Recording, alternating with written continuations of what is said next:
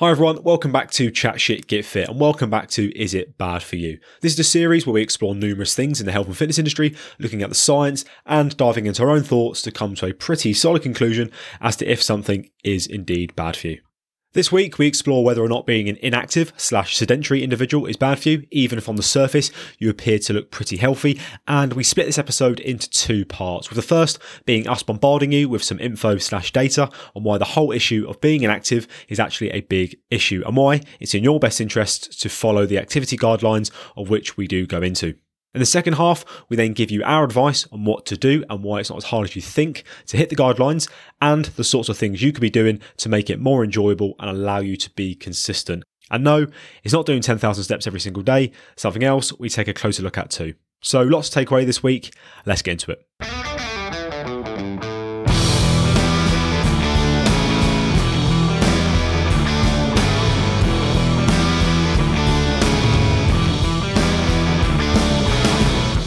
Good evening, Tom. Good evening, Bill. How are we doing?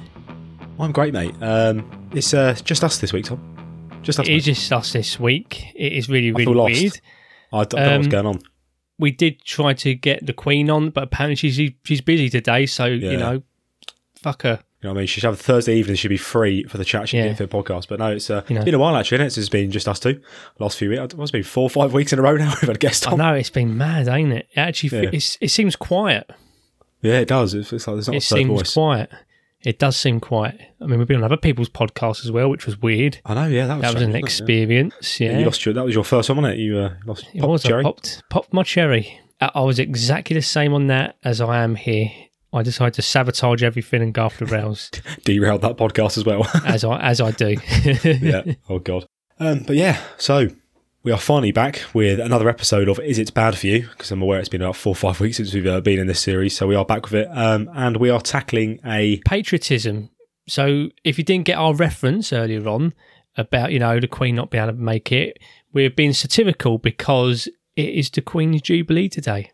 It is the 70th. So that was the satirical joke we was thrown in there. And we were discussing is patriotism bad for you? Is that what we're discussing now, is it? Yeah, I forgot where I was going with this, but yeah. I tell you what, mate, one thing I've got to add in here, and you probably saw me ranting about it a little bit on my social media, but the one thing about this Jubilee, it's revealed the amount of people who don't realise that there is a right way up for the Union Jack.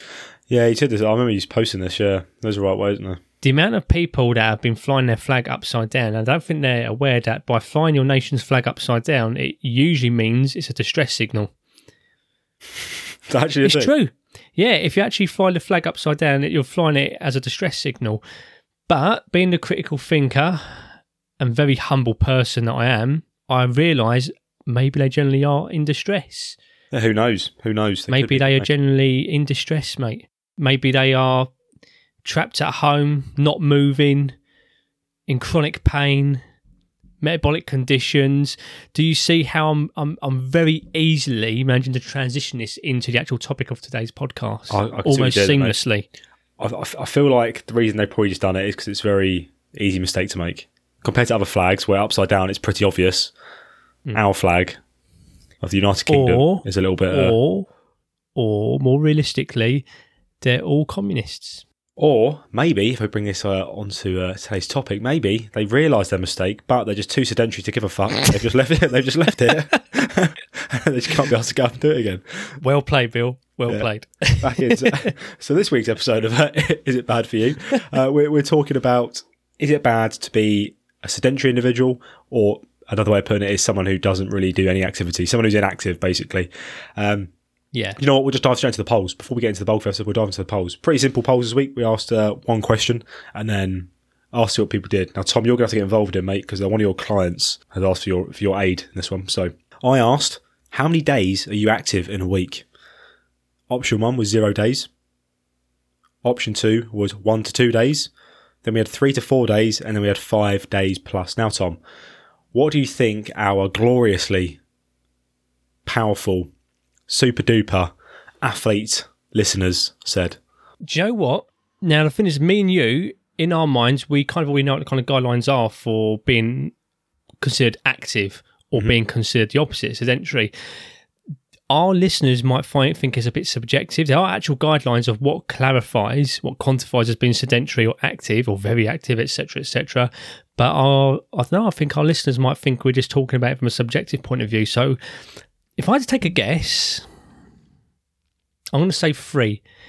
And I don't think they generally mean, they're active 3 days a week. I think that they just thought, we're going to meet you in the middle here, Bill. And we're going to negotiate with you and choose the middle number. Negotiate with me? 3. Well, actually, mate, it turns out we've got a listener base of absolute athletes, because majority of them, 77%, said 5 days plus. That's how much they do. Jesus, that's your lot. That's your CrossFit lot. I don't blame me, mate. It's not just my lot. And then we're 15% for 3 to 4 days, and then 8% for 1 to 2 days, and obviously no one in 0 days, which doesn't surprise me, because if you listen to a fitness podcast, I'm going to take a wild stab in the dark. You might dabble in a day or two here of activity. Yeah. And as we'll come into later on, we'll discuss what activity actually is, because walking up and down your stairs, could be activity. It depends how many times you do it. But if you're just doing it once a day, it's probably not activity. But could you turn that into an EMOM? 100% you can turn it into an EMOM. Are you running upstairs EMOM? Absolutely. Is that something we'll see in CrossFit Games 2023? No, they've actually gone upstairs. You joke. There's been a workout they had to run upstairs. Get fucked. Yeah, they normally do competitions in the arena, don't they? And the arena's got stairs to get up the stadium, so they had to run upstairs and drop off some sandbag things. Wow. If we move on to the next question, Tom. So it was all good and well knowing these people. They said to us they do 5 days plus, but what I wanted to know is, what type of activity do they do? This is where we're going to get to the meat and bones of it. We've got a few responses here. The first response, which came in almost instantly, was from none other than one of the hosts of this podcast, listeners. Tom, what did you say? What did you send in? Fuck, what have I said now? Because I always send something and I forget what I've sent. So you said gaslighting and bullying mostly. Did I say that? Fucking hell. You did, mate. Yeah, apparently you did, yeah. Shit. Well, bullying could be physical. It can be physical, you're right, yeah, it can be. And I'm sure you can rate on an RPE scale, so you can have some high intensity bullying. Moving on, before Tom cancels himself on the podcast, we got. Oh, I've got to do the action for this next one, because they put the emoji in. So they do CrossFit. Okie dokie. Yeah. Is that a real thing, by the way? Is that a real thing? The whole crossing the arm. Well, you're obviously not in the know, mate. If you know, you know. Like the secret handshake. That's all I'm saying, mate. Well, secret handshake. Well, most gyms, they have a pinning system or a reception area, or a QR scanner to get into the gym. But with CrossFit, it's giving it the secret hand sign, like a GAN, like Bloods and Crips. There are CrossFitters out there, mate. I won't go into it because it's super secret, but there are CrossFitters out there who it is a requirement to do a secret handshake before you begin the art of CrossFit. And that's all I'm going to say. If you know, you know, but we'll move on. They also said yoga and running, so CrossFit, yoga and running. Okay.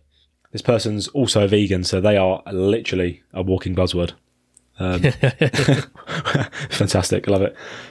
Ironically, I fit in the exact same category, so we'll move it there. The next one. That is true. This next one's fantastic. This is from Pete, one of our patrons, and he said he just sends it. I just send it. That's all he does. He just sends it. Brilliant. Love it, Pete. Fantastic. Brilliant. Yeah. No nonsense there. Yeah, no nonsense. He just sends it. Yeah, he's probably in the extremely vigorous category of the activity requirements. 3 sets of just send it. Yeah, 3 sets. Yeah, just send it. Wait, what we're doing? Yeah, send it. At RPE full send. This next one, gym 3 times a week, then run around 3 to 4 times a week. Tom will know. So Tom, tell us, what does Fern do? Oh, yes. Well, she goes to gym and she runs 3 to 4 times a week. Yeah, what does she actually do? We want to get into the details. What sort of activity is she doing? Well, we lift up heavy things and put them back down again. Right. Every now and again, I'll kill her on the row machine when we do our 2 kilometres. And do you know what? Sometimes we even do a little bit of a bleep on a 10-metre track. Ooh. Nice. Yeah, a couple of shuttle runs just because Fern has to learn how to hate herself when she eventually joins the army. Learn to hate herself. Am I wrong? She'll find out. Yeah, we'll leave it there. We've then got lifting and CrossFit style workouts, strength training, LPP, and cardio, plus mega active job. Yeah, that's from Sam there. I think he's a paramedic. So yeah, pretty active job there. So his activity levels will be sky high. And then this next one, this is cracking this, walk dogs, lift weights, and dabble occasionally on a ski erg. I mean, clean, I wouldn't say breaking world records is dabbling on a ski erg, if I'm being honest. Is it weird that I actually knew who you was talking about before you even mentioned the ski erg? Oh, really? Just from Yeah. walk dogs and lift weights, yeah. Oh, good old clean. Love one of our patrons. Good thing about dogs is that they do force your activity levels to go up. They do, yeah. We actually have to walk Unless them, you're negligent, yeah. Yeah, unless you neglect your dogs, yeah. But yeah, so they were the responses there we got in. So thanks for those. So now, obviously, most of you out there listening potentially are pretty active. And from the people who got involved in that poll, you do sound pretty active. But there is an issue worldwide. It's not just, here in the UK or me and Tom are from. It is a worldwide issue of people being sedentary and inactive. Yeah. So we're really going to why this is a thing. So if we look at it on a surface level, there's going to be people out there who potentially look slim, who they look at themselves and think, I look relatively healthy, I look okay. So no cause for concern. And then you may look at someone larger than life, for example, someone who, maybe you would look at them and think they're overweight, but they could be exercising 5 times a week. Yeah. But you would assume the person who's slim is healthier. And that person might think the same. They might think, I'm slim, I'm fine, I'm healthy. And we actually did speak about this topic in depth. I can't actually remember. That was literally, I think, episode 2.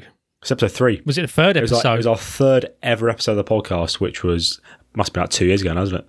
Just under 2 years maybe. So that if you want to go listen to that one, go listen to it. I think it was, what was it called? It was Fat But Fit or Slim and Sedentary. Slim and Sedentary, something along those lines. Yeah, something like that. But basically we came down to the conclusion that, aesthetics do not equal health. Not saying that there's no risk factor. No. Either side of the spectrum there. Mm-hmm. But it's not the be-all, end-all. In fact, over the past couple of years, there's been a bigger push for kind of like weight-neutral approaches for improving your health. Yeah, sure. If we actually look at some data on this as well, so we've got something from Pearcey 2018. These stats are actually quite staggering. This is from the US, by the way. So only 26% of men, 19% of women, and 20% of adolescents in the US meet current physical activity guidelines. And it also appears, according to this data, that many healthcare professionals are unaware of the actual guidelines. Yes. Which is even more worrying. We are going to go into these guidelines, don't worry, we won't go to now, but just remember them figures. That is quite a lot less than, it's about a quarter, isn't it? A quarter of men, and less than a quarter of women and adolescents are meeting the physical activity guidelines. We're going to go into those. You'll be surprised, I think, at how much you could probably do and be all right. Yeah. But apparently it's still too much for some people, and we're going to come into maybe why that is as well. We've also got, this is a huge paper, this is outrageous, we've got an enormous paper from 2019 here, Muscle Strengthening, Aerobic Exercise and Obesity, a pooled analysis of 1.7 million US adults. So this looks at individuals who basically met both the aerobic and the resistance training portions of the guidelines, okay, because they are split into different aerobic and resistance training. And those who met both sets of guidelines, so both the aerobic and the resistance, they had better health outcomes across a range of conditions, including obesity, high blood pressure, diabetes, and there was loads of other stuff as well.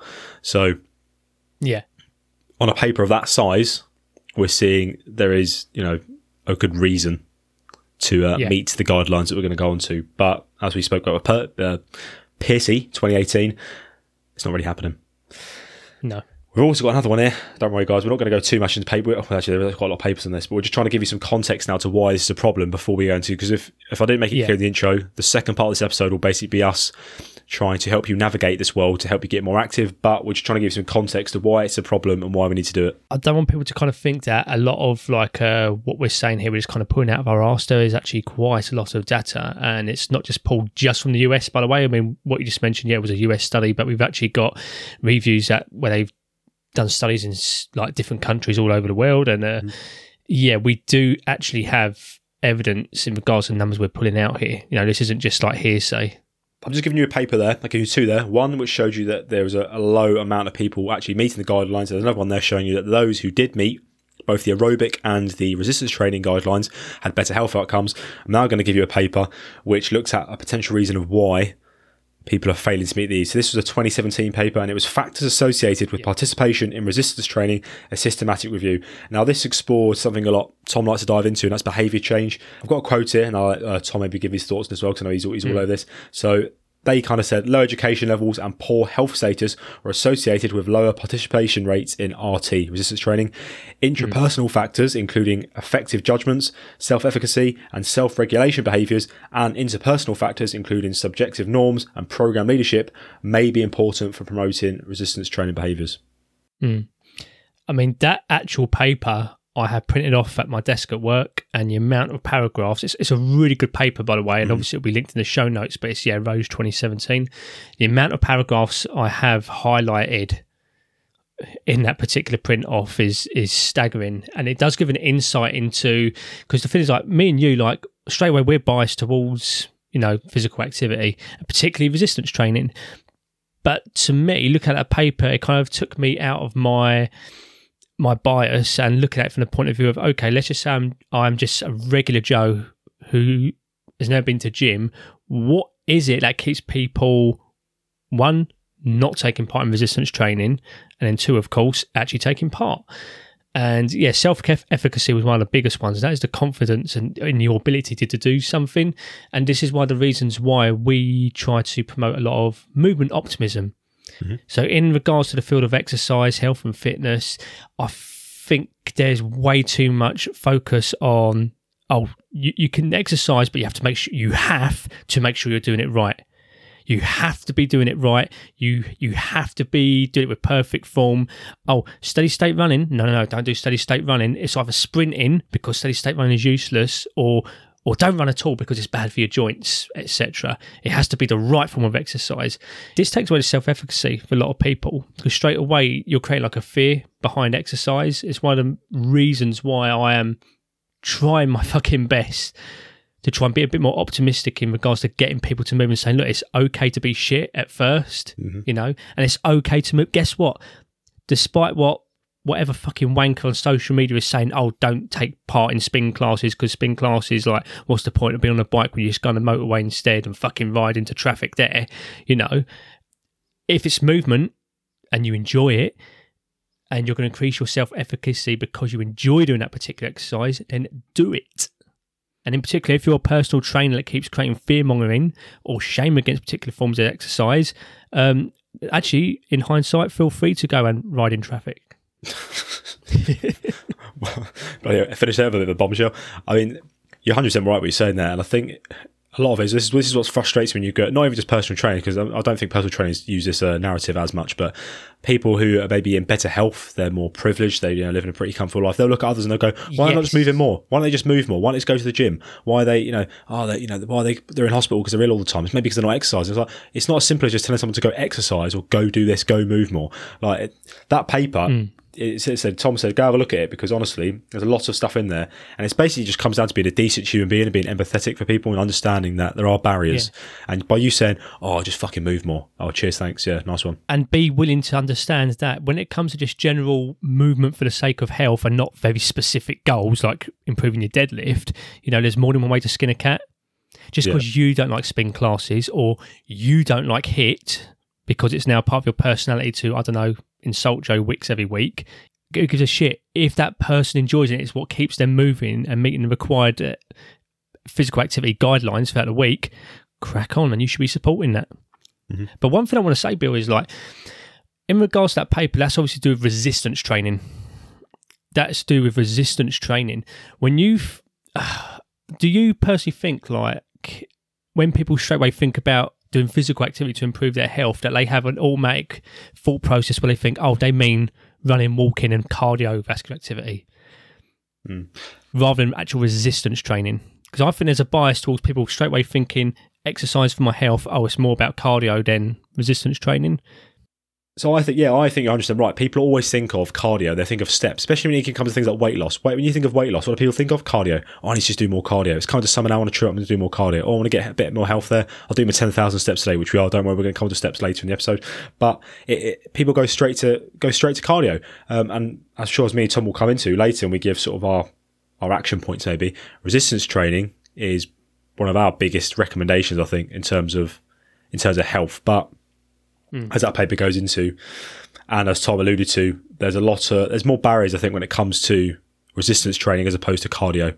Because cardio is normally go for a walk, go for a jog, get on a spin bike. Resistance training, you've got to pick up big, scary metal plates and big kettlebells, which you haven't got a level 14 in this qualification. You're not allowed to lift it without killing yourself. There's a lot more to it, basically.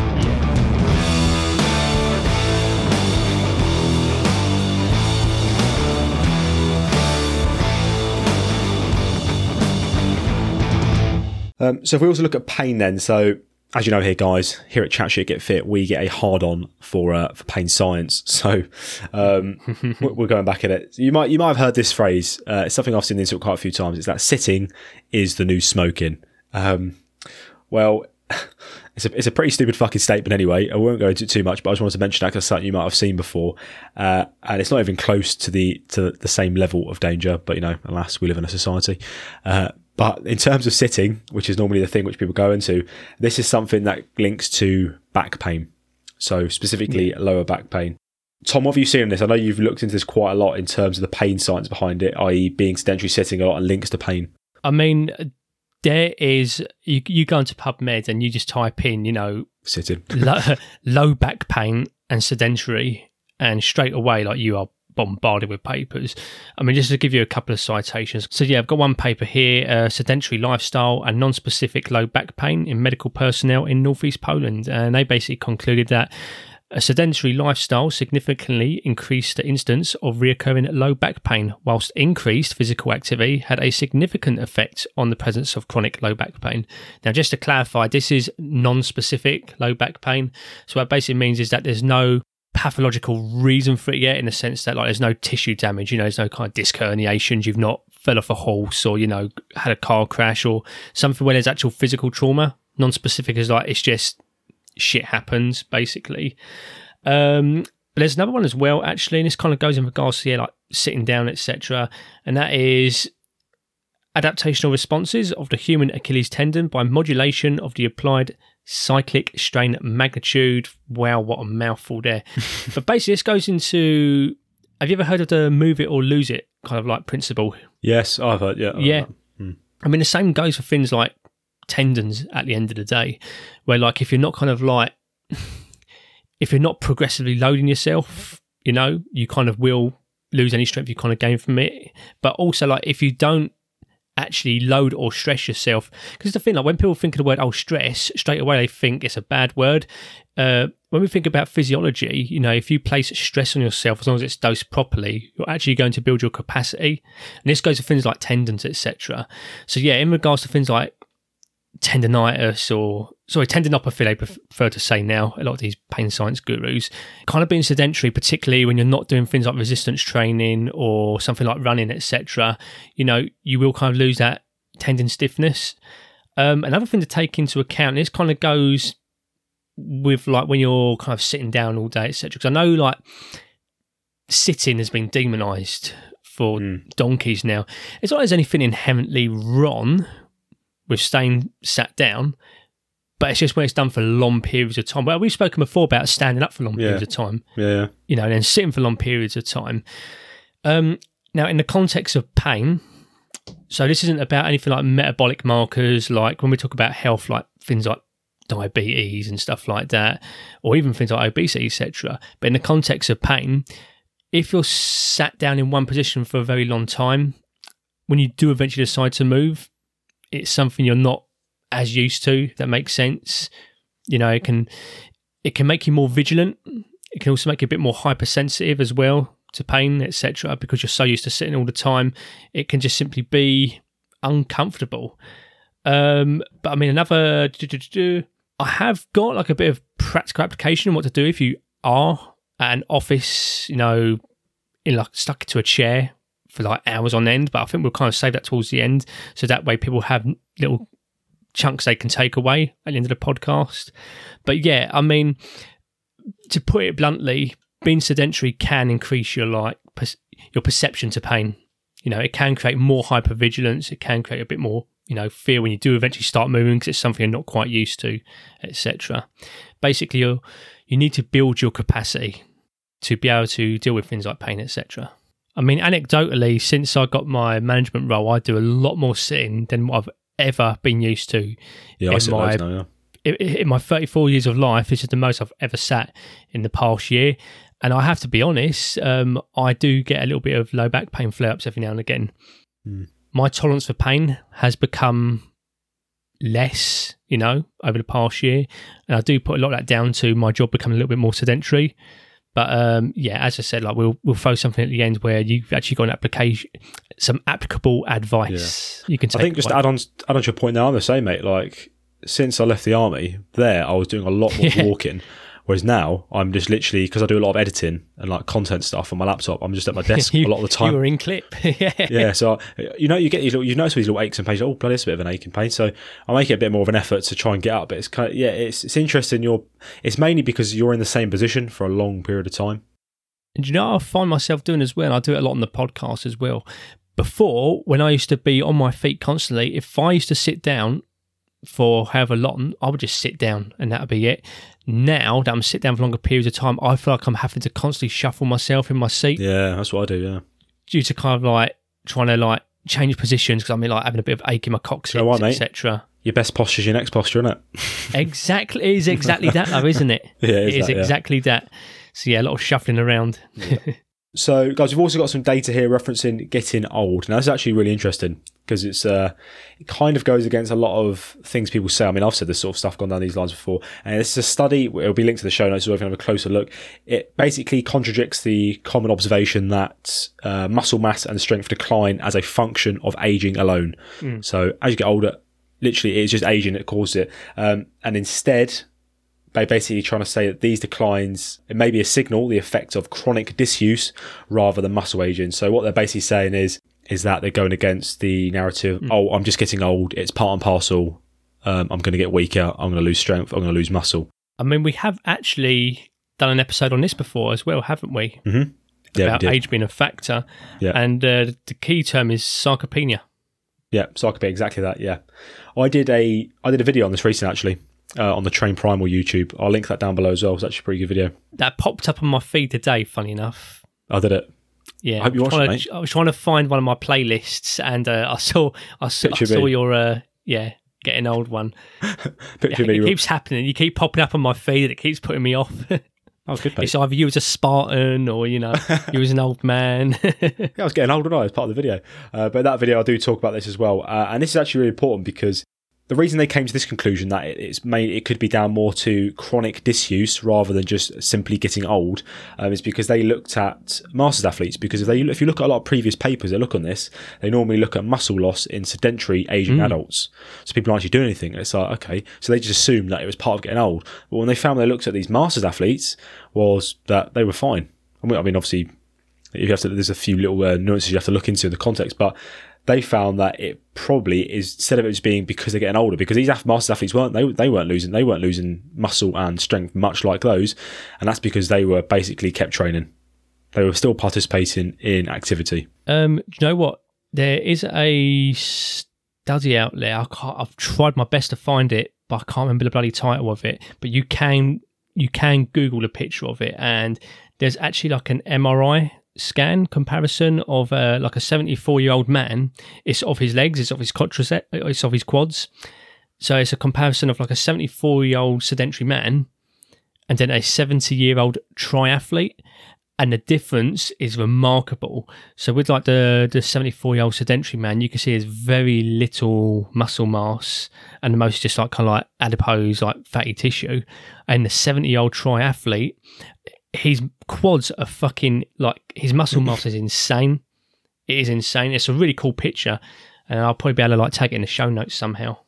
Yeah, sure. I mean, I think this just echoes what some of the stuff we were saying in that podcast episode. You don't use it, you lose it. Yeah, it was that. Yeah, as we said earlier as well, and in the video I did, it was you want to keep your activity up. Basically, you shouldn't accept this whole narrative. Oh, I'm getting old. It's part and parcel of getting old. It's just because you hear it all the time, don't you? When people have things like aches and little things when they're getting old. Oh, it's because I'm old now. It's like don't have that acceptance in your life. Yeah, it doesn't have to be that way. That's not to say that life doesn't get harder in general, which means it can. As we said, sarcopenia is a thing. That's like a legit thing. Yeah, exactly. And like as we get older, we tend to get more responsibilities. There's more life stresses, which means that activity might lower a little bit, but it's not a foregone conclusion that no matter what, you are going to just waste away no matter what. No, if you keep up your activity, you can have better quads than me, apparently, according to this MRI. Yeah, exactly. And I said in that video I had a lady called Jane come on, and she spoke for a bit, and she's someone who goes to the CrossFit gym that I coach at, and she's an awesome athlete, and she, if you want to watch that video, you can hear her thoughts, but she's another example of she went through loads. She's going through loads in terms of, being a woman as well, because there are differences as well between men and women as you get older. And she's an example of what you can do. So it shouldn't be part and parcel, but as we're not saying there's no reason why your activity won't lower as you get older, but you shouldn't accept it. Yeah. That's the one takeaway. Don't accept getting old as a reason to knock activity on the head. If anything, you actually want to maintain or increase it, because at the end of the day, you want to kind of like reduce that frailty. Okay, guys, so we've banged on about guidelines quite a few times now. What we're going to do is we're going to look at what the World Health Organization says in regards to exercise recommendations, okay? To make it a bit more broad for a global audience. Now, we're only going to look at 18 to 64 because that's basically the majority of our audience, and we'll be here ages reading out guidelines otherwise. Yeah. But in the show notes, there will be a link to the recommendations in full, so you'll get them for adolescents or people who are 65 and older. Yeah. Also, pregnancy and postpartum. Postpartum, yeah, as well. That's on there. That's on there as well. So go check out that post-mortem then? No, postpartum. Don't put post-mortem. I was going to say the activity guidelines for post-mortem would be quite difficult. Unless it's just a very long plank. Yeah, corpse in pose. A coffin. Sort of did that. Yeah. We had that corpse pose. I did. Yeah. The McGill special. The McGill special. Where they place your cadaver into a machine and just flexes you back and forth over and over again. Oh, mate, that reminds me. Hold on, wait there. Where's my phone? Oh, God, no. Oh, it's not a pig spine, is it? Oh, I've lost my phone. Where's my phone gone? No, it's all right. I'll be safe. You're a vegan. No, oh, God, it's not the spine of a corn on the cob, is it? So, what I was doing... Fuck's sake. So, earlier... The other day, I was looking at our, I was getting those Riverside archive things up from our some of our old podcast pictures. So I was looking at them, and I found basically when we do these recordings, what happens is it'll pick up on certain words and it'll pick out what they think is, I don't know, like a buzzword or a bit you'd want to use in a clip. And what they actually found was, when we spoke to Alexis from No Bullshit Physio. Okay, Tom. So these are the 3 things that were found when we had our chat with Alexis from No Bullshit Physios. Apparently, Riverside thinks these are our 3 biggest talking points that we'd want to share to a social media audience. So we had McGill and the pig spine. Yep. Yeah, classic.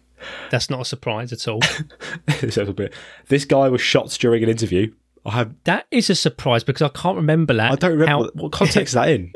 I mean, this kind of links back to when we was on the Art of Performance podcast, but I'll go into more about that in a bit. And then the other one was, I'll be honest, I don't know. That's not great. No, that is some serious critical thinking that we just basically said, well, we don't know. Yeah, I mean, after it was on the Art of Performance podcast, I can imagine some of the weird things that was pulled up on that, like the top 3 things. So that about, shot during an interview. It might got flagged about my comments about John Lennon getting shot. Oh, did it? I don't know. I'm just speculating. And God knows what else I might have said. No, because we got cut off, didn't we? Do you remember the end of that podcast? We got so rogue. You got so out of control, they actually shut the episode down. Do you remember? Oh, really? Oh, fucking hell. Well, there you go. Don't you remember, though? Big government has censored me. Well, no, because you were... did you get a bit noncy? No. Right, hang a minute. If you've not heard that episode yet, guys, go I didn't get noncy. Would you know...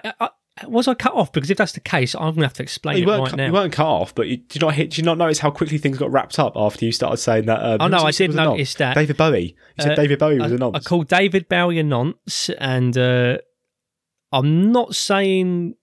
Well, I might have been saying that John Lennon getting shot might have been justified, but I don't know.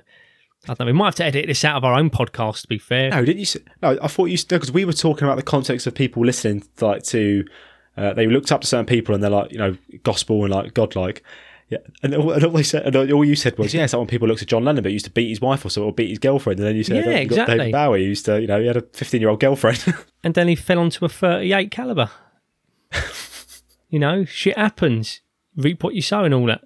I have absolutely no idea where we are on this podcast now. Me neither. What the fuck are we talking about? Right, I think physical about guidelines, guys. Of getting shot. We're back in the room here. If you're still with us, fantastic, brilliant. We'll get into the guidelines. So, did you say physical guidelines are getting shot? Yeah, that is true about David Bowie, by the way. Google it. Yeah. So, Who recommendations? Great music, though. What, The Who? The Who? Yeah. Why did Pete Townsend? He was a nonce. Oh, for God's sake. Their guitarist was a nonce. Was he? Google that as well. Yeah, there you go. For fuck's sake. I know, I've basically just annihilated the British music industry, but you just nonced the British music industry. Yeah. I don't know if John Lennon was a nonce. He was just a very unpleasant man. I don't know if he was a nonce or not, though. Yeah, could be, potentially. Who knows? Anyway, let's move this on. So,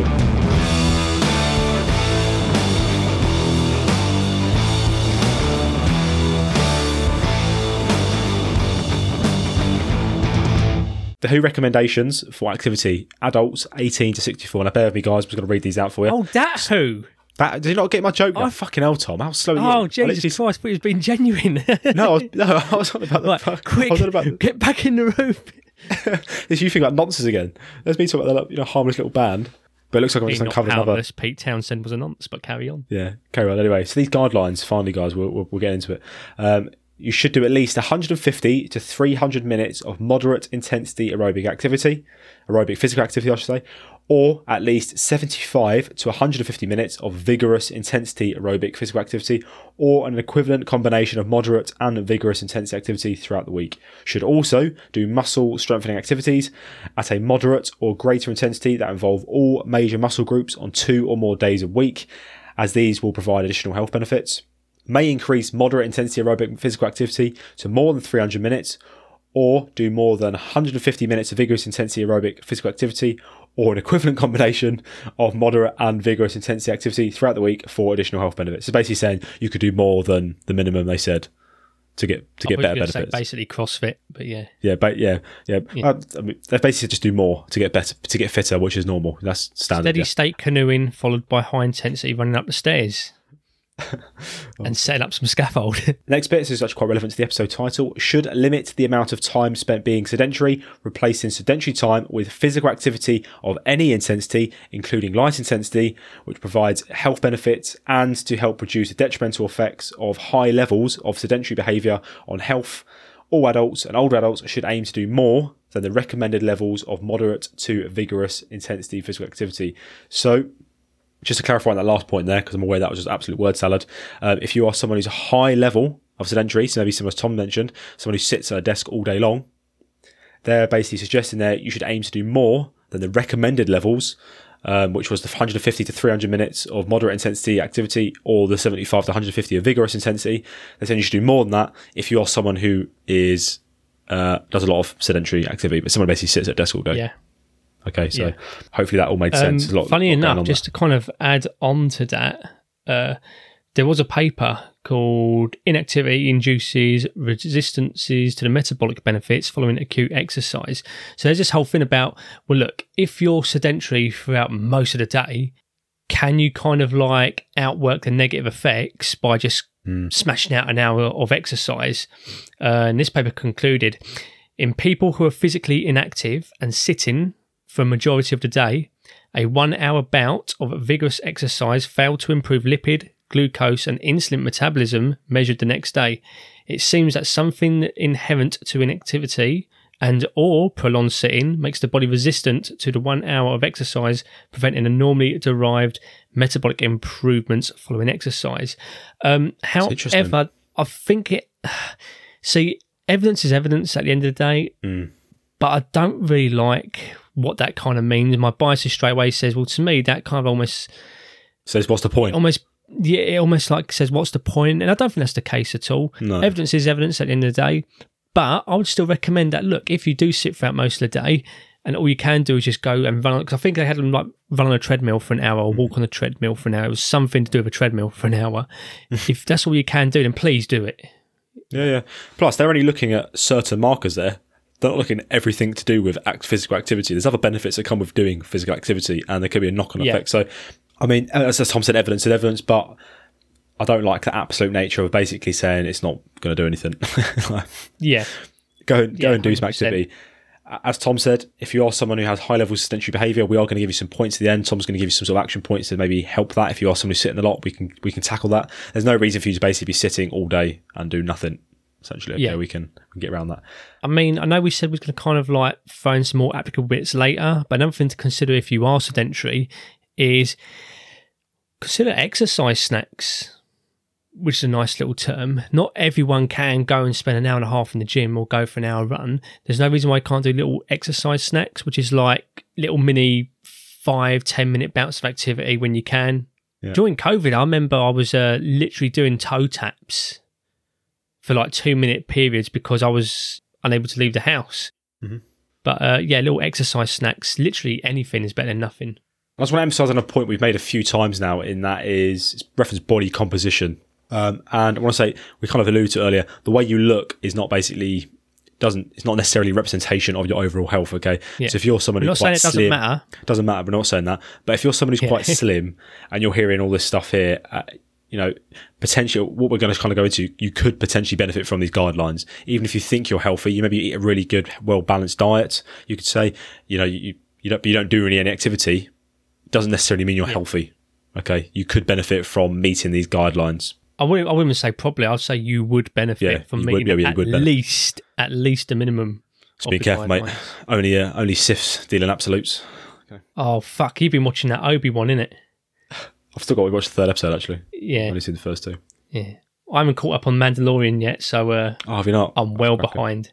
Oh dear. I've got a spoiler for you, though. What do you mean you got a spoiler for me? I'm sorry, Bill, but I've seen all the Star Wars films, and I'm afraid to inform you that Obi-Wan eventually does die. Oh no. What a shame, mate. Sorry. Yeah. But he comes back as a very spooky ghost. And he's all like, oh, fucking hell, Luke, look at me, I'm a ghost, mate. And that's exactly how he speaks. Do you imagine if Obi... Yeah. Do you know that's actually how he's Alec Guinness? Alec Guinness, the actor, just came out of nowhere and started speaking like that. Well, that's what he does. There's a bit in the second film where he first cut... It's actually... Well, I think it's a deleted scene, but I've seen it somewhere. He actually comes back as a ghost and he's like, fucking hell, look at the state of me. And he's looking at his hands like he can't believe it. Like, fucking hell, mate. It's a very Zen Jedi. Yeah. He's a copy in my version. How can we Sorry, mate. I've thrown you off completely. Look at the state of me. Oh dear. Cockney Obi-Wan, right. Okay. Who would actually play him? Actually, let's go on this track. I'm enjoying it. Who would actually get him to play? If we actually had a Cockney to play Obi-Wan, who would it be? Oh, Jesus Christ. It's got to be Danny Dyer, isn't it? Do you reckon? I was going to say Ray Winston. Oh, God. Older Obi-Wan. Yeah, yes, Ray Winston. Ray Winston, yeah. Younger Obi-Wan, definitely Danny Dyer. You know, he's on the Death Star. He's like, what the fuck have I got myself into? Yeah. You know, yeah. Exactly. Yeah, I'm loving this. Cockney Obi-Wan, eh? Wow. They missed out on a treat there. And then they can have a Scouse Darth Vader. Oh, no. We're going there. What would he say then? Are you sure you don't want to go there? Go for it. What would he say? I tell you what, mate, your lack of faith is right disturbing, you know. I'm not being funny enough, mate. That's actually a really good accent, I thought. That's actually really good. Yeah, you normally do really. That's actually better than normal ones. Yeah. Mate, I'm not speaking. What do you mean by normal? What, my actual voice? Oh, your normal. Wow, that sounds better than your actual voice there, Tom. Yeah, normally you do a Scouse accent. It's pretty poor, isn't it? That's actually quite good. I mean, I'll tell you what I'll do. I'll just, for the next 5 episodes, I'll fully speak in a Scouse accent. So, what would Luke's... Hang on. So, if Obi-Wan is Cockney, what would Luke's be? I can't do a Geordie accent before you ask. Is that what Luke's going to be, a Geordie? Well, he's a bit clueless, like Geordies, isn't he? Oh, no. You cannot be saying that. Oh, God. Right. Cue musical interlude. We haven't had to get the apology list out for a while, have we? No, we're going to keep it that way. But they wouldn't be able to read it anyway, so...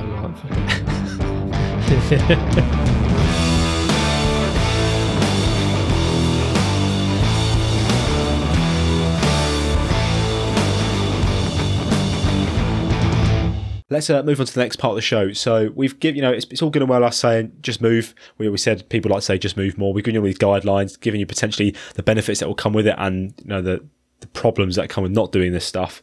So how do we go about this? Now we're going to give our own recommendations. I said we're going to go into quite a bit of detail on that, but we're going to look at the NHS. Now the NHS give their 10 pence on what activity links to them, those intensity levels, because if you're aware, I said a few words there: moderate, intense, vigorous, absolute buzzwords. But what do these mean? Because that's quite subjective. So, 2 of these did give me a giggle, and you can guess which one after you've listed them off. Right.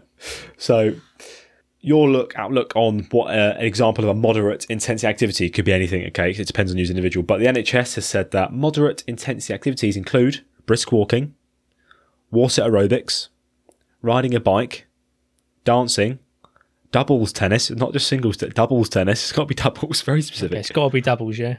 Pushing a lawnmower.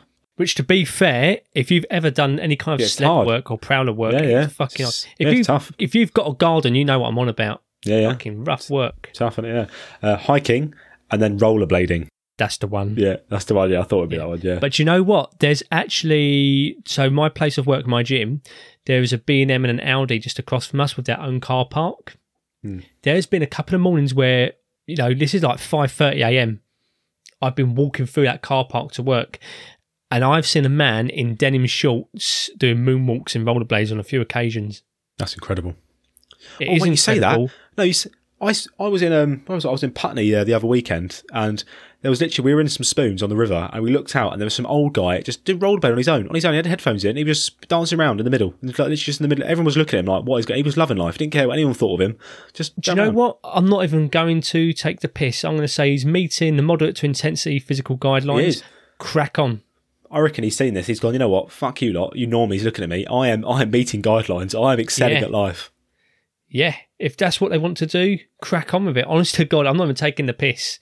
I was just buzzing how happy he looks. Just he had his little jeans on, his little hoodie, just dancing around. Also, in London, it's better to be fucking rollerblading than using those shitty e-scooters. So double points. Yeah. Bonus points there. So that's what they class as moderate intense activity. If we then look at their examples of vigorous activities, it includes running, swimming, riding a bike fast, which is obviously subjective, or on hills. Not on hills in like high hills, I mean like up and down inclines. Yeah. Okay. That'd be quite difficult riding a bike with hills. Walking up the stairs. So this is something we spoke about earlier, Tom. Walking up the stairs apparently is a vigorous activity. Yep. Yeah. Yep. So it depends on the steepness of the stairs and how many stairs. I tell you what, at my gym there are 2 Stairmasters. I've been on one of them. I was only on it once. They're hard, never been mate. on it again since. They're hard, was horrible. Yeah. I went on it thinking I'm going to be on here for half hour. After 5 minutes, I was fucked. I felt like I just smashed like a heel tab. It was horrendous. Love it. Brilliant. Yeah. We've then got sports, so things like football, rugby, netball and hockey, skipping, aerobics, gymnastics and martial arts. So that's what they class as vigorous activities. We then go to very vigorous, so these are like, your top end extreme send it sports, as we call them. We've got lifting heavy weights, circuit training, sprinting up hills now, interval running upstairs, spinning classes, so basically CrossFit. Basically what this For me, like. it was the running upstairs just because, but there's nothing actually wrong with that, but it was just really interesting they added that on there. But to be honest with you, when I, all jokes aside, when I stopped using it as like a humour point, some people have access to stairs. Yeah, exactly. You could easily do a good little workout on your stairs at home, run up and down your stairs. Yeah, I mean, if you do like lunges up your stairs, it's killer. It is killer. Going up and down your stairs, making like an interval out of it, it's something you can implement at the end of the day. Yeah. But thing is, like those guidelines there, they've given you a lot of options. Yeah. They've given you a lot of options. Unlike, the social media scape of the fitness world where it's like my way or the highway, these guidelines are giving you a lot of options there to choose from. Yeah, loads of options. Yeah, you can find something you enjoy there. Talking of stairs, Tom, I just thought of a really great workout. I think we should try it, mate. Do you want to know a workout you can do on your stairs? It's not handstand walks up the stairs, is it? Oh, actually, I might add that in now. This could be the RX Plus version. Oh, no, God. 10 stair sprints, but 10 air squats at the bottom of the stairs each time. Oh, that'd be tough. That I thought he was going to say air squat off the top of the stairs down to the bottom. No. But I reckon that'd be quite, mate, because when you get halfway and your legs are a bit pumped, you do 10 air squats and you've got to try and sprint up your stairs. That'd be quite challenging. Your legs will be a little bit tired, don't they? Yeah. I mean, my neighbours won't appreciate it, but yeah. Fuck them, mate. You're doing the activity guidelines. But you know what? In places like the US, etc., where you kind of got these big open stadiums, it is a popular thing. Where people go running in stadiums and go up and down the stairs, etc. Yeah, it's tough. Can't really do that in the UK because you'll get shot by police. But, there are places like where people will go running in stadiums and, run up and down stairs. I love the way you said, like, in the States, they do it, it's fine. But apparently in the UK, you're more likely to get shot, eh? Is that yes, you sure about that? Exactly. Yeah. Well, yeah, if you ain't got your running license, you'll get shot. Your running license. Do you know what as well? Like, obviously, one of the most obvious and accessible movements there was also walking. Just a little fun thing that I read a while ago was that, and once again, this is something that is apparently more prevalent in the US, but since I read up on this article, I have noticed it in the UK as well. But you get something called, and it sounds like something out of Dawn of the Dead, but you get something called mall walkers. I've heard of this, yeah. I think we might have actually spoke about this on the podcast before, but, you know, especially for like the elderly, etc., where there's a bit more of a barrier to, you know, getting out and about. Like you get people who just walk up and down malls, like not window shopping, literally just walking up and down shopping centres. But the reason being is that, one, they're in like a nice warm environment, you know, it's well lit, it's surrounded by people as well, you know, so if something was to happen, like if you had a fall, etc., you've usually got a first aider nearby because you know you get security, etc. There's places to sit down, such as benches. There's places to get a drink if you need a drink afterwards, and I thought that was actually quite a nice little thing. Actually, it was quite sweet. If you actually think of like shopping malls, if you're in like the UK, you've got things like, I don't know, Blue Water, Westfields in London and stuff. They're massive. Yeah. You walk around those, they're huge, and it takes away that, as we've spoke about before, a barrier to walk in sometimes is the safety aspect of going in an area which is maybe a little bit... exactly that. So a shopping centre, great, safe. It's a safe place to go, so I can see why people do it for sure. But once again, like this is just kind of going into like the little extra things of activity that people could do of all ages, all genders, etc. Disabilities, no disabilities, you know. There's such a broad range of activities you can add on to each one of those activities already listed. I think as we're touching on walking, it makes sense to kind of talk about this whole 10,000 steps a day thing. Now, we spoke about this thing before. I did a video on it on the Train Primal YouTube, but it's all boils around this whole number of 10,000 steps a day, and it's always a number people say. I actually know PTs who make it their clients non-negotiable to do 10,000 steps a day. Same. It's like okay, right. And if you're going to do steps a day, you're going to do daily walking. The key really is consistency, and as we'll come on to, 10,000 is a lot to be consistent with every day. That takes a long time to do. It's not something you can do in like 10 minutes. You know, it can take you like an hour plus to do that. Can I just preface this by saying that there's nothing inherently wrong with doing 10,000 steps, you know, and if you do want to do it, crack on. But as you're about to say, it's not the be all end all. No, I mean, if we look at some actual data on this then, so this is actually a bit of data I looked at in my video, and what this kind of said was that the dose between the number of steps and our health benefits is not linear, okay? So basically, as you go up your steps, the increase in health benefits is not exactly the same, like the percentage increase. So basically on this paper, between 0 and 7,500 steps, the risk reduction was sharp. So it was an 8.5% average risk reduction for every 1,000 steps. After 7,500, the incremental improvement starts to be marginal, so it dropped to 2% average risk reduction every 1,000 steps. So basically what they concluded was that 7,500 steps was that turning point in terms of where the shape of the relationship changes, which means that you're getting quite a sharp improvement. You're getting quite a sharp risk reduction in that 0 to 7,500. So really, even 1,000 steps a day is nearly 10% risk reduction. So that's great. But you still get people of that 10,000. Then, Tom, you also fired over another paper, didn't you, of daily step count and all-cause mortality, a dose-response meta-analysis of prospective cohort studies. That's the most recent one, and that's actually taken the industry by storm a little bit. Yeah. Because it has blown the kind of this whole 10,000 thing. What are the sort of things they were saying? Well, pretty much the same thing, is that you'll get most of the health benefits at kind of like around the 7,500, like 7,500 steps, you know, 8,000 steps. Between the sweet spot for getting the most health benefits seems to roughly, and I said roughly because I've not got the paper at hand right now, but roughly between like 7,000 steps to 12,000, I think it is. And then after that, as I said, there's nothing inherently bad about doing more than 12,000. It can be a bit more stress, you know, but there's this whole thing about... See, I've got no major issue with the 10,000 step count thing. It's a nice round number. But I think it has got to the point where we put in a lot of people's heads where it's like, 10,000 or nothing. Mm-hmm. If you can't do 10,000 steps, what is the point of even going out? You can only manage 8,000 steps? There's no point doing it because that's not 10,000. 10,000 is not a magic number. You can gain massive improvements of health with less by getting up to 8,000 steps, you know, which I think is doable for a lot of us. Even a couple of thousand steps will get you, what's that? Nearly 20%, nearly a 20% improvement just from doing, 2,500 steps, for example, which won't take you long to do.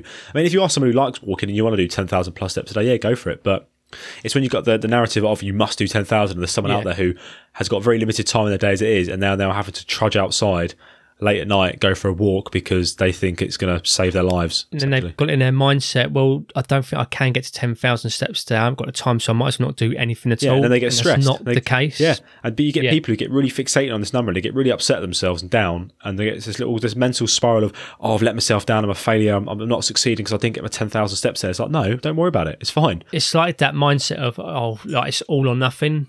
Yeah. If I can't get to that 10,000 digit, there's no point in going out at all. And that's not the case at all. Exactly. Even if you can do 5,000 steps, that is still a major difference to doing fuck all, basically. Yeah.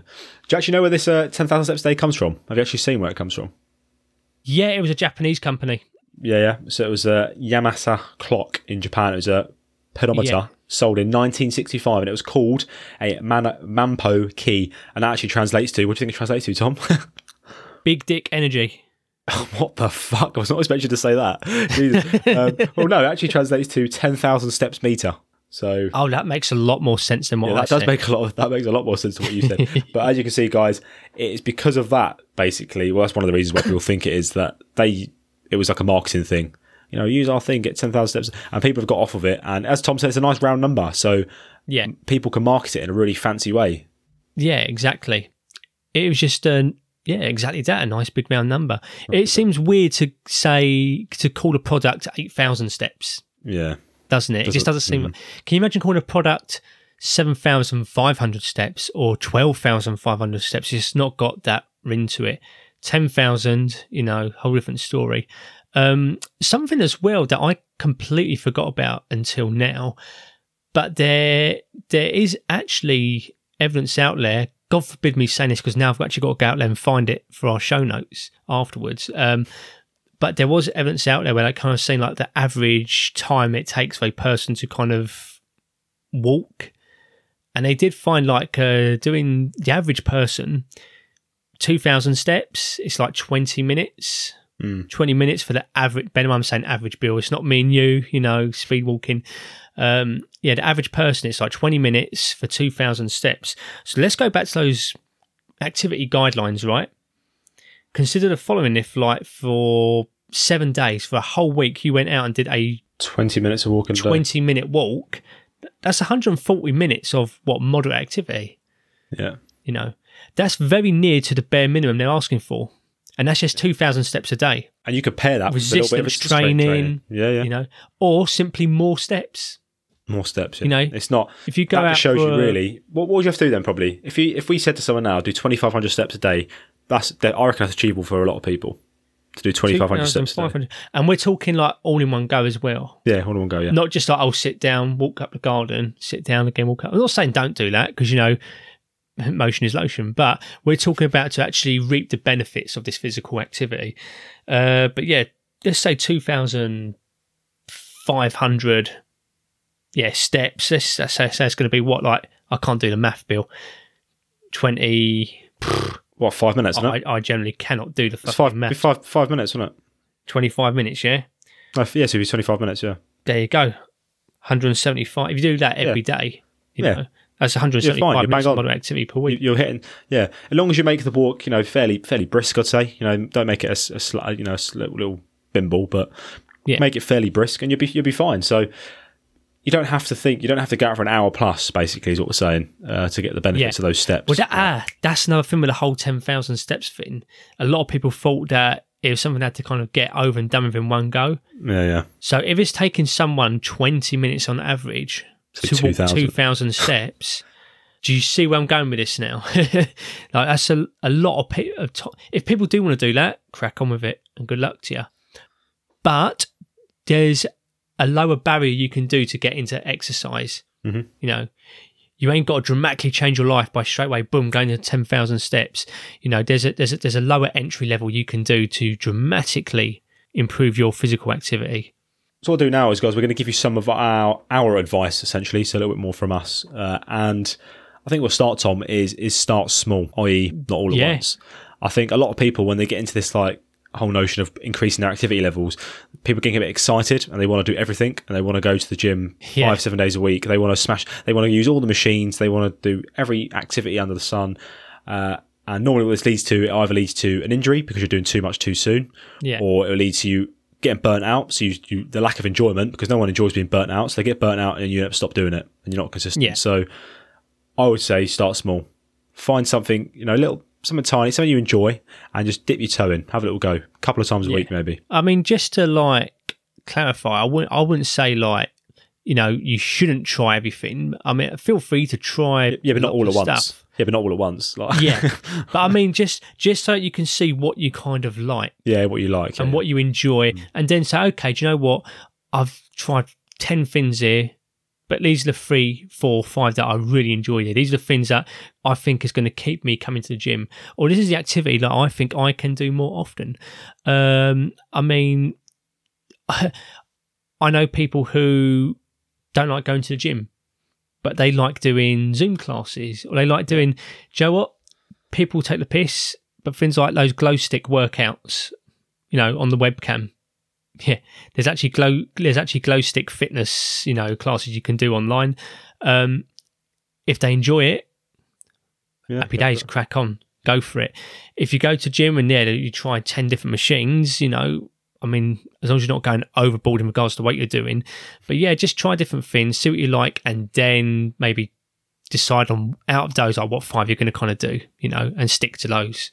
I think that links to another point I like to make is that you said, find something you enjoy, and also important is find something you can be consistent with. Let's say you find something you really enjoy. I don't know, you like doing hiking, for example, but if you can't stay consistent with it because you can't get out to the way you hike every week, you can only go out maybe once a month, that's probably not a good thing to go for, because you enjoy it, but if you can't be consistent in doing it, then it's not really going to get you those health benefits you want. So you need to find something that you both enjoy and something you can consistently do week in, week out, basically. Joe, that's actually a really good point. That has actually led on to conversations I have had with clients, both past and present, where they've become too attached to a very specific mode of movement, which I don't really have a problem with if you've got a very specific attachment to a certain exercise, happy days. But if it's like something where if the weather changes and your activity is mostly outdoors, you can't do it, have like a bit of a backup in mind as well. Same thing for, so we just talk about specific exercises in the gym. If someone only wants to bench, it's like, okay, but what if the bench press is busy and then there's like a 10-person queue waiting to get on it? Always be willing to kind of have like a backup. Yeah. Have a backup. Of course, I'm talking about just general physical health. I'm not talking about specific goals like increasing your deadlift, etc. Because in that case, obviously, you do want to just deadlift. Yeah, we're just about general health, aren't we? Yeah. Yeah. I would try and experiment and get into a whole different wide range of activities. You'll always have that one activity that you will love more than anything. And happy days, that's awesome. But try and meddle in a couple of activities. And this kind of goes in hand with the guidelines once again, because it's not just about cardiovascular activities. It is about resistance training as well. So try and do something which you can do cardio-wise, whether it be walking, rollerblading, going upstairs, whatever it is. But resistance training is something that I think has kind of fallen out of favour when people think about, what are activity guidelines to stay healthy, particularly as we get older, and sarcopenia and stuff like that does kind of kick in. When we do tend to lose tendon stiffness. I mean, running is great, stiffening your tendons, etc. Running is great, but I would still recommend some form of resistance training. And this is where I find that potentially as well, finding a community, finding when it comes to things like this, because it will allow you to enjoy it more because you're doing something with other people who share a common goal with you. So you're kind of achieving things together, and it will allow you to be more consistent potentially because you've kind of almost got that accountability and you've got the motivation to want to turn up if you're within a sort of community when it comes. I mean, that's obviously, my bias is CrossFit, and that is something why CrossFit gyms do quite well, is because they build a community of members and everyone is going there with that same goal. And it normally gets people there. I mean, the amount of people who go there, once they go once, they're unsure, and the next, they're there 5 times. I mean, sometimes some of them turn up and they end up doing too much too soon. I do say they'll turn up in they're brand new, they're there like 6 days a week. You're like, I mean, I probably wouldn't do 6 days a week, mate, but you're paying the membership, do what you want. But it's kind of like, that just shows you the power of it, because it makes people want to show up because of that community. Same with like runners, like Tom said, with the mall walkers. Mall walkers, not normally an individual. There's normally like a little group of them, isn't there, doing a little walk through the mall and stuff. The power of I think they even mentioned the power of like the social aspect in that Rhodes paper we was talking about earlier, I'm pretty sure. But yeah, the social part of it could be a massive benefit. A massive benefit. Having that social circle does kind of help. But the thing is as well, it kind of goes in line with like how we approach things with this podcast in general, and that is, this is another reason why I have such a disdain for people with nocebic language or nocebic narratives, where people demonise certain exercises or certain postures or certain methods of training, or form of technique is going to injure you, etc. I mean, from what we listed with those stats earlier about participation in physical activity, whether it be resistance training or aerobic training, it is extremely shocking how low those numbers are. We are desperately trying to encourage people to move. So we need to stop placing these artificial barriers. We need to. If you're a personal trainer and you're listening to this, a coach, a nutritionist, a doctor, we have to try our best to get rid of these artificial barriers. And particularly if you are a wannabe fucking social media influencer or whatever, we've got to stop shaming particular exercises or particular methods of training, such as CrossFit, or spinning or more walking. If someone wants to walk in a shopping centre, or if someone wants to drive all the way from their house to the gym to walk on the treadmill, and you're in that mindset, it's like, oh, this is pathetic, they should be walking on the street. It's like, mind your own fucking business. We're desperately trying to get people to move. And that's the thing is that, if you're one of these people where you're trying to improve your physical activity, one of the best pieces of advice I could give you is fuck what anyone else thinks. If it gets you moving and you enjoy doing what you like doing, crack on. It's your health at the end of the day, isn't it? That person's opinion of you is not the thing that's going to stop you having a better quality of life when you're older. You doing what you're doing is going to improve your quality of life. Them thinking that them having a different opinion of you is not going to have any impact on that at all. Their opinion means nothing to your overall health when you're older and stuff. So we want you to walk. We want you to, run. We want you to swim. We want you to pick up heavy things and put them down again. We want you to do whatever it is that builds that self-efficacy. Exactly. It's that self-efficacy. But another thing as well, because we was talking about like in relation to pain earlier as well, and we have actually got, so even though we was talking earlier on about how there's some evidence to suggest that from a metabolic context, you can't offset, the detriments of health in regards to just doing like an hour exercise after sitting for most of the day. When it comes to things like aches and pains and discomfort, etc., actually, it turns out you can offset it. And there is a paper that we will kind of link in the show notes for this, and it's dose response of resistance training for neck and shoulder pain relief and workplace intervention. And basically, they concluded that daily bouts of specific high-intensity resistance training of the shoulder and neck region at the workplace reduced neck and shoulder pain and improved quality of life of office workers. However, and this is pretty cool actually, 10-minute bouts were equally as effective as 2 sets of 10-minute bouts per day. The authors recommend office workers to perform daily neck and shoulder resistance training to possibly prevent and or decrease pain in the neck and shoulder area. And when you kind of look at the study, the exercises they were doing was just with like a tubey grip, just a resistance band. It was just things like, like shoulder flies and upright rows, really basic movements. And that's awesome to know. If you're at a desk, sat down 8 hours a day, just simply kind of getting up, moving about for 10 minutes, just doing a little bit of like putting on a resistance band can, it can give you some benefit. It can give you some benefit. I want to go back to a point you said earlier as well, Tom, about not caring what other people think in regards to improving your health, because the stuff you said there will be people listening who maybe work in an office and they'll be scared to pull out these things in an office environment. Yes. They'll be like, oh, what's my colleague Karen going to think? What's my colleague? Oh, Dave's giving me a look. He thinks I'm a fucking idiot. Who gives a fuck what they think? And you will get comments. You will get comments. People will, they'll probably make, you'll get the office joker be like, oh, you're fucking, what the fuck you do?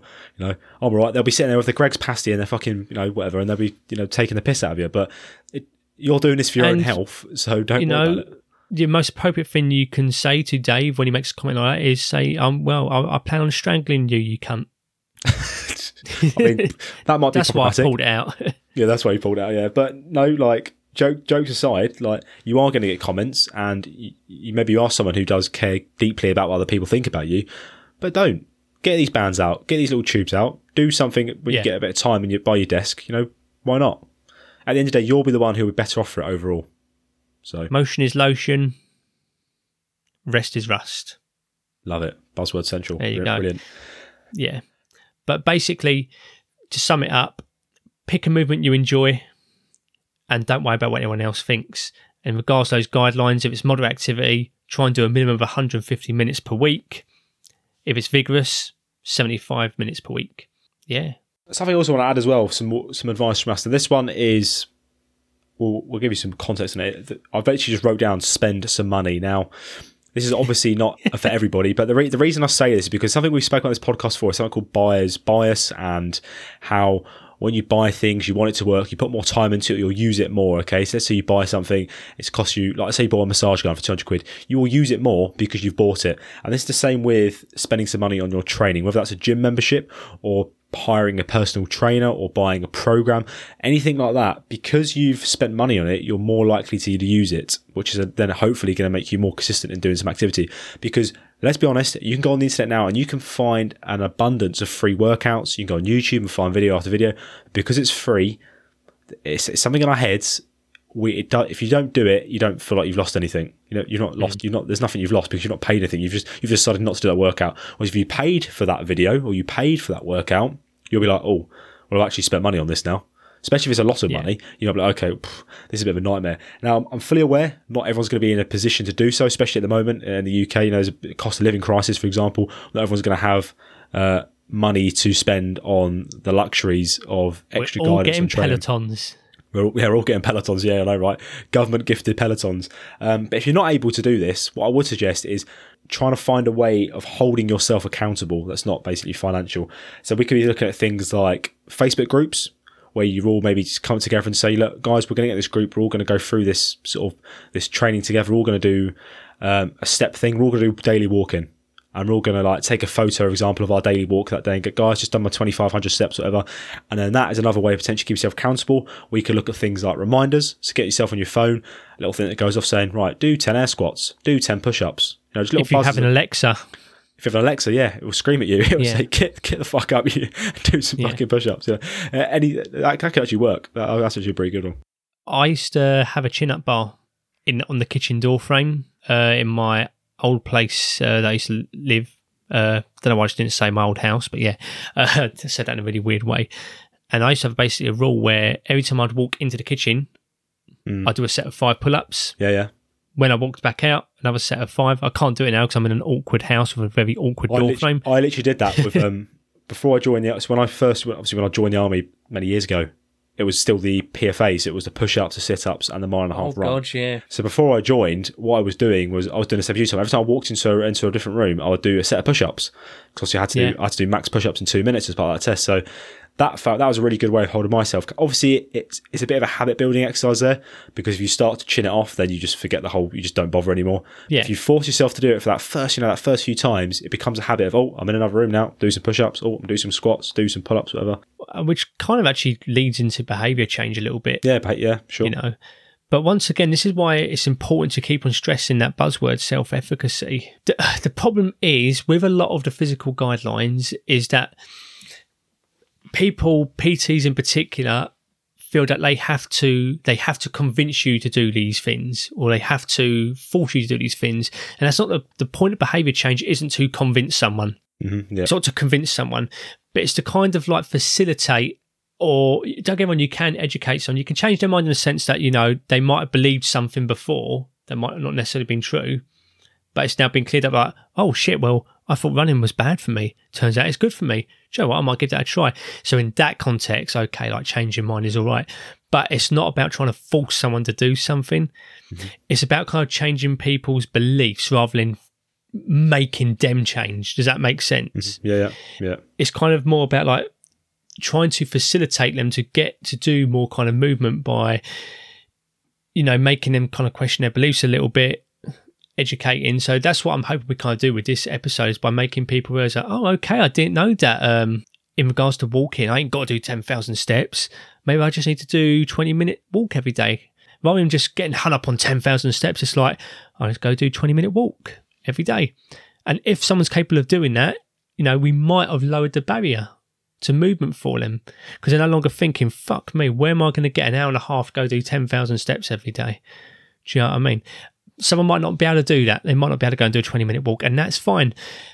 But we've kind of given you those guidelines where you've got a bit of wiggle room to what you can do with your activities. Maybe you can only go out 3 days a week, but maybe you can spend a bit more time so you can swim, etc., or go to the gym.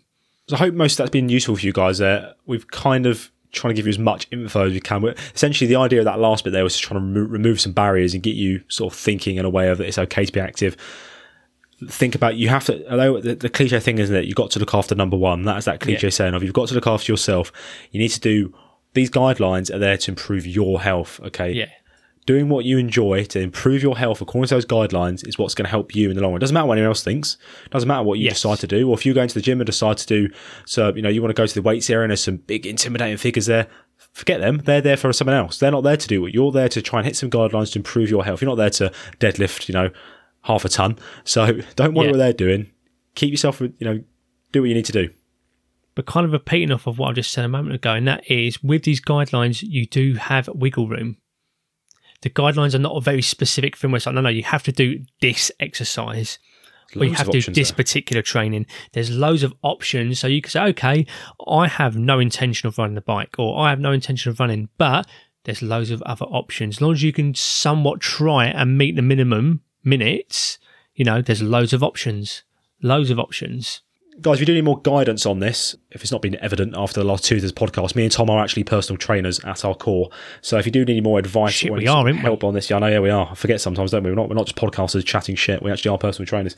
We've got a couple of things you can maybe explore into. I know, Tom, I'm not sure if it's actually out yet, but you were playing around with a beginner's template package. Technically, it is actually ready, and I can, if anyone wants it, between you and me, the listener, I'm talking to you on a personal level now, John, Jane, and all the other optional names out there that you might be known as.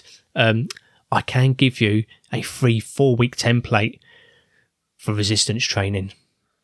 But that's between you and me, because I've not actually released it on social media yet. That's just for you, the listener.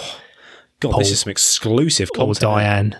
Oh my or whatever your name might be. Oh, Diane's a lot of names. So if I keep on rattling off names, I'll eventually hit someone that goes, he's talking directly to me. Yeah, love it. I'm a Peter or an Ellen.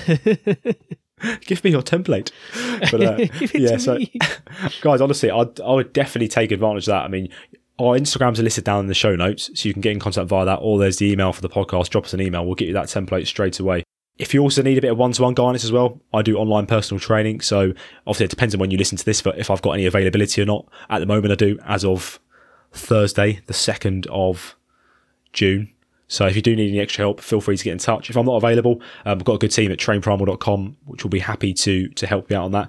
Of course, it's not going to be for everyone because it costs money, of course, but we are here to help if you do need it, if you need a bit of extra guidance. And I just want to make something clear as well. Tom's approach is exactly the same. For us, it's all about self-efficacy. So don't think if you ever decide to work with any of us that you're going to be locked into a 45-year contract. It's very much of like, work with a bit, get you on your way, give you the tools you need to go out and tackle the world of health and fitness on your own, basically. Why give you a fish for the day when I could give you the fishing net for the rest of your life? Oh, God, so biblical, Tom. So biblical. I know, it's great, isn't it?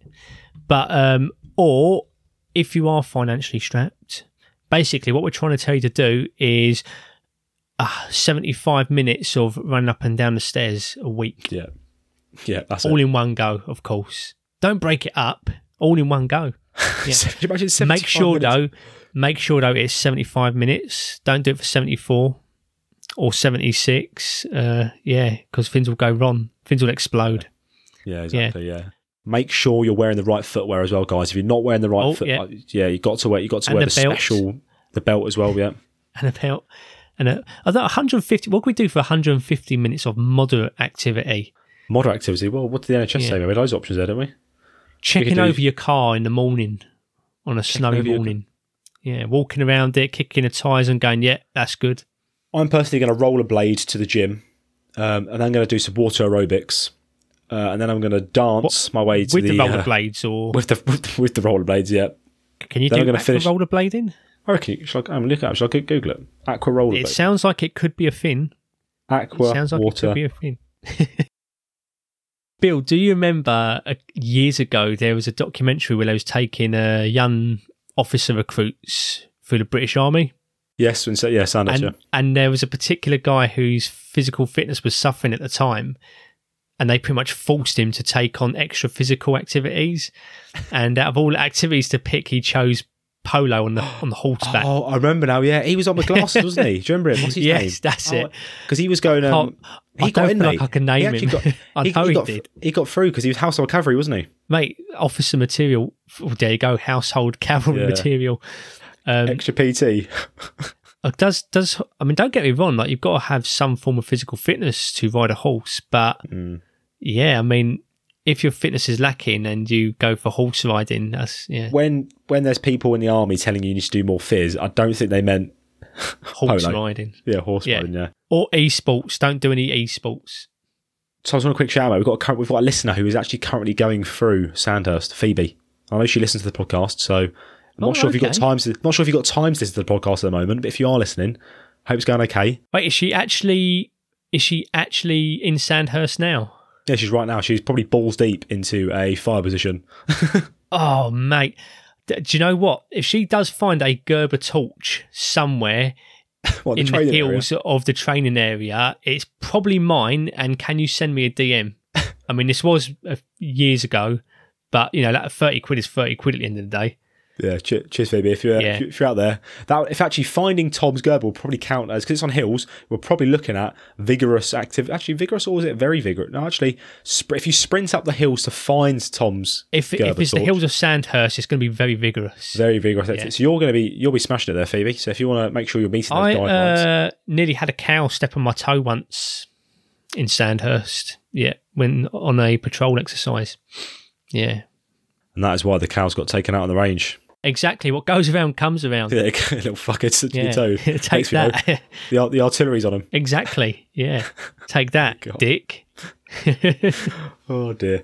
Well deserved. Anyway, off that little tangent there, basically what we're saying, guys, is hopefully the episode's giving you some help, but if it is all overwhelming, because I'm aware there's a lot going on there, as Tom's made it pretty clear in his passionate speech earlier, we're trying to remove these artificial barriers. So if you do need some help, please reach out. It's important that we do meet these guidelines. Okay, so let's do it together. Let's do it together. Yeah, but do something you enjoy and enjoy the process as well. Mm-hmm. It shouldn't be a chore. Find something you enjoy. Find something that you actually look forward to doing. So definitely not CrossFit. And we'll leave it there. It's been a pleasure as always, guys. We'll see you on the next one. See you later. As always, thanks for listening. Guys, before you close your podcasting app, please leave us a little review or rating, whatever you want. If you enjoyed it, obviously 5 stars. If you thought it was crap, give us 1 star. It is what it is. But before you jump off, please leave us a review, leave us a rating, as it really does help with the exposure of the podcast. We will see you next week, same time, same place, for a brand new episode. See you soon.